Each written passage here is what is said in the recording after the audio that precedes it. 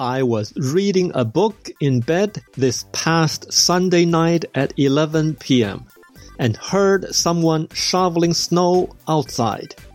I didn't bother to look out of the window, though I knew the weather report said that there will be very heavy snowfall that night into Monday. I finished reading and just went into sleep. Hi, it's Charlie Wan, and welcome to today's episode of The Wissteel Show. The next morning, I woke up as normal, had breakfast, and then looked out of the window. My neighbor was shoveling the snow at her front yard, while it was still snowing. On the street, a couple of people were standing by their cars, clearing snow. One shovel by another shovel. A city snow plowing truck drove by, pushing the snow on the road to both sides. Well, I knew it will be a little harder once the snow were piled up by my car. But I told myself, I'm not gonna shovel until the snow stopped. The snow stopped sometime around early evening, so at 8:05 p.m., I went out with two of my shovels. Luckily, the city has also cleared the snow on the sidewalk. However, standing there, I looked to my left and then to my right and saw down the road the only opening where someone cleared the snow by the car already. It's about 100 feet away, but I had no options.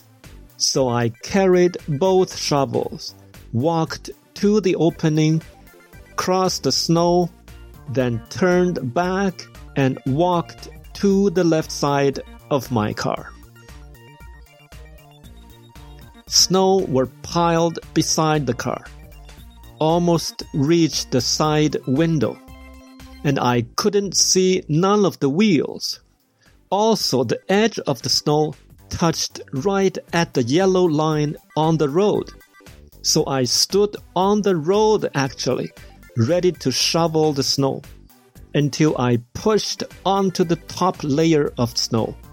It was hard, which made my plastic shovel so weak and so useless.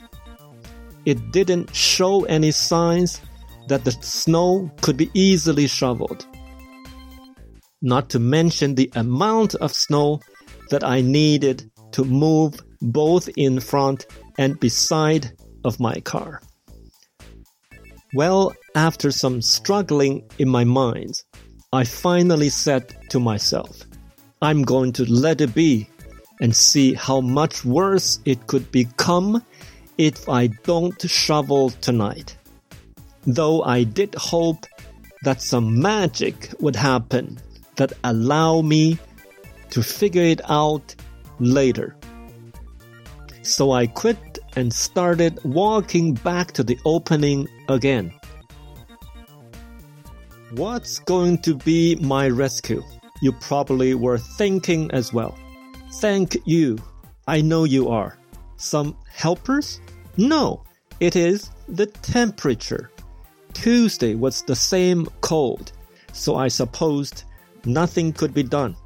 But Wednesday was plus 4 degrees Celsius, and then dropped to minus 2 digits all the way to Saturday. Thank God. Wednesday was my chance to clear the snow, and I must take advantage of the plus 4 degrees temperature. Otherwise, the snow would turn even harder. I felt released, but also chill in the back.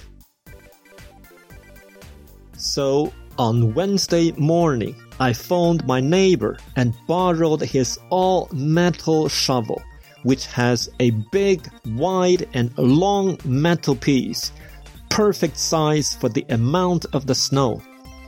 At 12 p.m. sharp, when it was warm enough and less traffic on the road, I stood at the curbside of my car without a doubt and started attacking. I cleared the front right, then the front. Ooh! I was lucky. The snow was light due to the warm temperature, and also they were not piled by the snow plowing truck. So I kept shoveling without a pause. Next, it came to the front left of the car.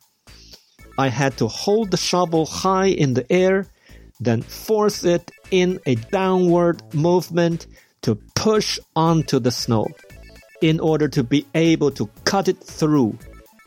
Front left was done. Then the left side.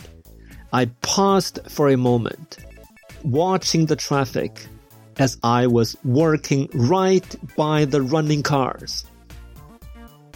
Really, really lucky that both the weather and the right tool were on my side and helped me stay on top of the snow. Plus, I made good use of my body weight and the gravity plunging downwards towards the snow. The shovel cut into the snow fairly easily through, though it was hard on the surface. By the time I finished the side and also some of the right side of the car, it was 1:11 p.m. I won, and I knew some magic really happened, and I made it. Some hindsight here. Clear the snow even before it stopped snowing. But if you didn't, keep an eye on the next available chance to clear the snow. Timing is our second best friend, and usually we will be given another chance. So make sure you grab it and don't let it slip away from you again. I hope you liked today's episode. So share the experience of what you have learned in this episode with your family and friends today. What content do you not like to listen? We'd love to hear in the comments below or email to podcast@charlie.app. I will see you or listen with you together next week to another episode of The Witheel Show.